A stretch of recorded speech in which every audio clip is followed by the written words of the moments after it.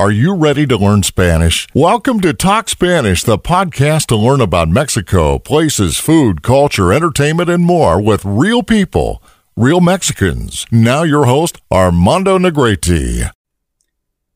Hey, hola damas y caballeros, sean ustedes bienvenidos a Hablemos Español, un episodio más. El día de hoy los reto y me reto a mí mismo a decir 18 lugares de México que son difíciles de pronunciar. Es una lista de nombres de lugares. ¿Y por qué son difíciles, Armando? Porque son de origen indígena, de lenguas indígenas que pues, poblaban estos lugares antes de la conquista. Entonces, pues son de las lenguas náhuatl, mixteco, zapoteco y otros que no tengo los nombres. Pero voy a intentar decirlas sin equivocarme porque realmente no son fáciles.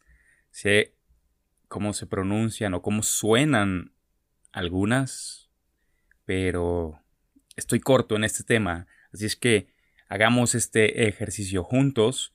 Yo voy a poner el link donde vienen todas escritas y en la descripción del podcast también es la lista de las palabras. Entonces podrán seguir las palabras e intentar pronunciar estos nombres de lugares donde pues la mayoría son del centro, que en el centro es donde la concentración de indígenas estaba fuerte en Mesoamérica antes de la conquista, claro. Y pues bueno, ya. Comenzamos con el número 1, que es en el estado de Nayarit, Aguacatlán. Nayarit. Y la palabra o el lugar es el Cuastecomate. El Cuastecomate. De origen náhuatl, el mote de esta localidad remite al árbol que sirve para hacer recipientes conocidos como guajes o jícaras, comunes en ciertas zonas del sur de México. No me gustan los guajes, son unas semillas ahí feas para mí, verdes. Siguiente palabra, en Hidalgo, y dice así.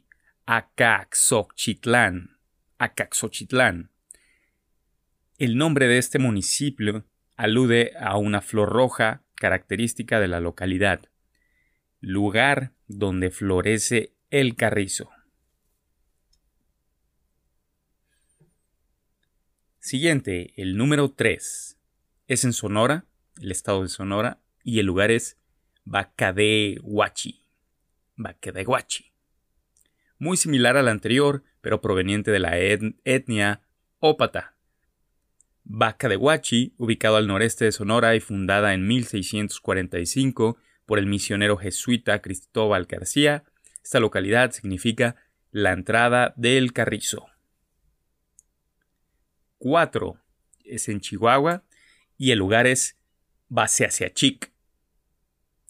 El parque nacional en donde se encuentra la segunda caída de agua más alta del país tiene un nombre que significa lugar de coyotes o cascada, según el pueblo Raramuri, que no sé qué tenga que ver o en qué se parezca lugar de coyotes con cascada, pero los indígenas Raramuri pues así le pusieron y ¿para qué les discutimos, verdad? Siguiente, número 5. Cincícuaro. No es cierto. Este es otro lugar en Michoacán, pero no es el que acabo de decir. Es Cincinjareo. No estoy muy seguro con la pronunciación de TZI, pero sí he escuchado que hay lugares que son así, que suenan así. Cincinjareo. Entre los municipios de Marabatío y Ciudad Hidalgo, el nombre de este pueblo artesano tiene un origen purépecha. que quiere decir santuario de colibríes, muy similar al origen de otra localidad michoacana, Tzintzuntzan. Este es el sonido que sí recordaba, Tzintzuntzan. ¿Cómo se escriben? No se compliquen, tendrán que leerlo letra por letra para que entiendan estas lenguas indígenas que, pues, si vienen a México y quieren conocer lugares, muchos de estos lugares tienen nombres indígenas. Entonces, les estoy compartiendo de los más difíciles. Número 6. Jeselchacán. Es en Campeche. Aquí es zona maya. Al norte del puerto campechano se encuentra esta ciudad que, en maya yucateco, es el equivalente a Sábana del Descanso. Número 7. Hechoctoctic. Es en Chiapas. El nombre de esta localidad, de menos de 100 habitantes, no tiene una traducción al español, pero proviene de una variante del tzotzil, que significa la granadilla. Siguiente es en el estado de Puebla, Tlacuilotepec, conformado por las voces nahuas, Tlacuilloyo y Tepetl. El nombre de esta población significa en el cerro escrito o pintado. Número 9 es en Yucatán, Tadisbechen. Suponiendo que la H es muda, pero bueno, Tadisbechen. A 6 kilómetros de Mérida. El nombre de esta subcomaría tiene su génesis en el maya yucateco y quiere decir pozo muy escrito. Pozo muy escrito. ¿Cómo es un pozo muy escrito? Alguien se quedó adentro del pozo y empezó a escribir. No lo sé, qué imaginación. Número 10. Tlatlacuitepec. Tlatlacuitepec. Doble tla. Se en Puebla, uno de los municipios mágicos de la Sierra Norte poblana.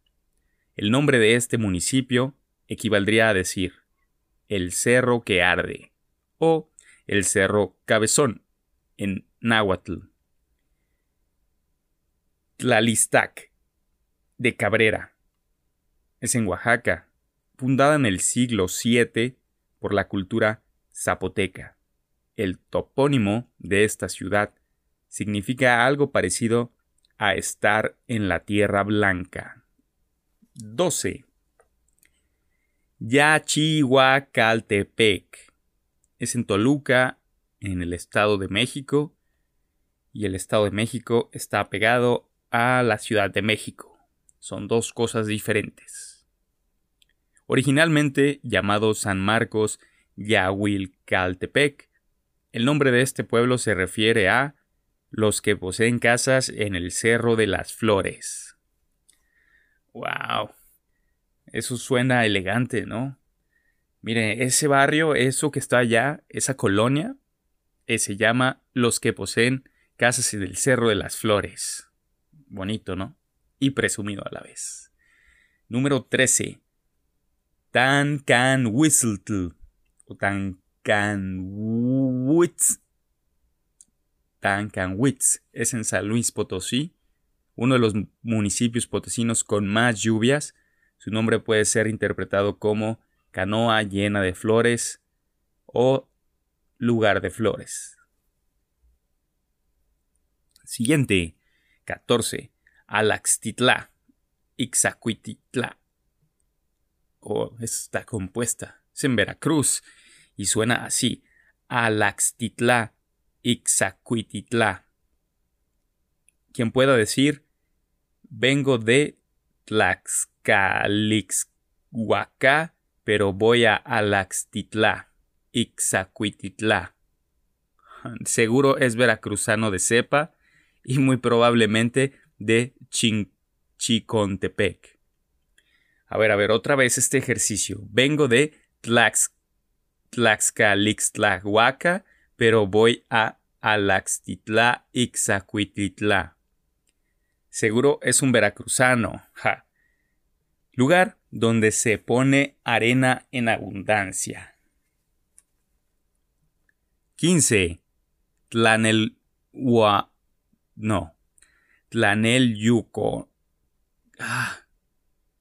La Y me juega bromas. Tlaneluyocán. También de origen náhuatl, cuando nombras a este pueblo perteneciente a Jiloltepec, es como si dijeras, lugar donde hay raíces o lleno de raíces. Número 16. Tlaquiltenango. Es en Morelos, uno de los bastiones de Hernán Cortés, el Conquistador. El nombre de este pueblo significa en lengua náhuatl, lugar de muros, encalados o llenos de cal. Siguiente, 17. Salpatlahuac. Es en Guerrero, al este de Chilpancingo. El nombre de esta cabecera municipal tiene su origen en una derivación de dos elementos. Xali, que significa arena, y Patlahuac, que equivale a ancho. Su traducción es arenal ancho o amplio. Y llegamos a la última, la número 18. Es en el Estado de México, y es Tequixquiac, uno de los 7 municipios que componen la región de Zumpangom, conocido como municipio rebelde. Su nombre significa lugar de aguas salitrosas, de salitre. Y bien, ahí está la lista. Espero y no haya sido algo rápido a leerlo. Y ustedes ya lo tienen. Para mí es difícil pronunciar estas palabras, nombres de origen indígena. Para ustedes, queridos amigos que no hablan español como lengua materna, debe ser muy difícil aún. Y no español de España o incluso argentino, porque pues es difícil, sí, hasta para los mexicanos. Entonces, olviden lo que dije y no tiene que ver con el español, porque más bien es mexicano por la convivencia de todo el tiempo con lenguas indígenas, con lugares indígenas y pues ya, ¿no? Llego ahora donde yo me disculpo y digo, pues he estado ausente, la verdad los tengo algo abandonados, pero pues llego y sin excusas. Ahora sí que tiempo he tenido un poco más, pero no sé, simplemente pues aquí estoy y gracias por darme la oportunidad de compartir estos audios. Las descargas siguen aumentando. Eso es muy bueno, eso es motivante. Quiero agradecer también a la gente que me ha dado algún donativo en Patreon. Lo agradezco bastante.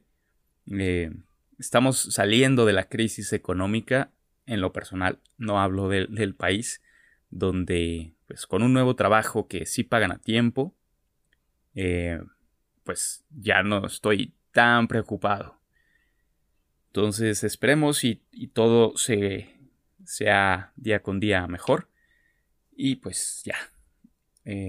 Síganme en Twitter, ArmandoNC, donde prometo ya no ser tóxico con el gobierno.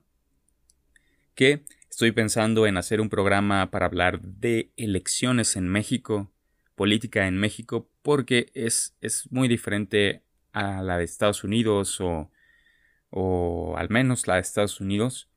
Desconozco otro tipo de democracia en España o en Inglaterra, que hay primeros ministros o monarquía.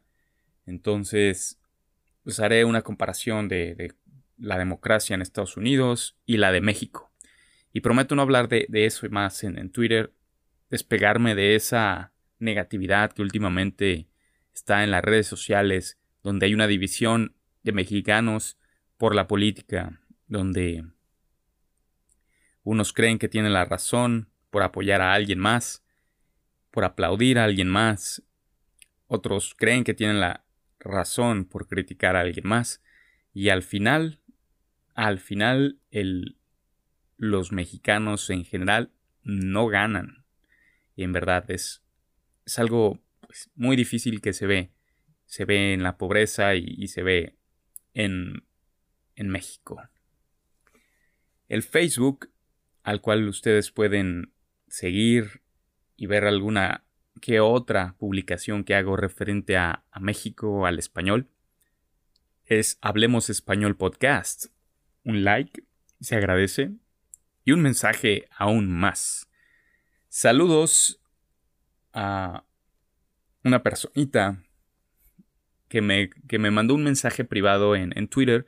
Olvidé su nombre y como no produzco muy bien el programa, pues ya no lo tengo a la mano. Pero tú sabes quién eres porque me dijiste que te gustaría saber sobre construcción.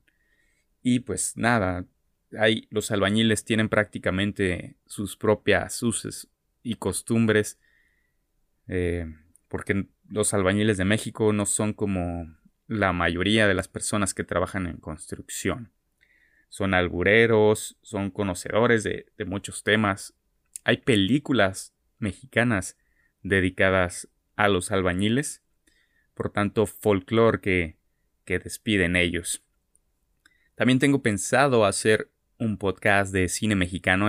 Ya había iniciado el guión, ya había seleccionado algunas obras de películas ficheras y contemporáneas de México, donde el español es muy rico porque pues, es un español que se usa en ese cine vulgar, alburero. Les llaman ficheras porque pues no sé por qué exactamente, pero son peladas. Peladas quiere decir, pues, groseras, para adultos, temáticas, pues, nada familiares. Entonces, ya tengo tarea y espero traérselos lo más pronto posible. Pues nada, yo me despido, ha sido un placer. Díganme si suena mejor ya la calidad del audio, es importante. Me lo hicieron llegar en un mensaje y pues dije, bueno, pues voy a invertir en un micrófono y en un pop filter y aquí está. Eso es todo, amigos, y gracias. Chao. Thanks for listening to the podcast. Until the next episode.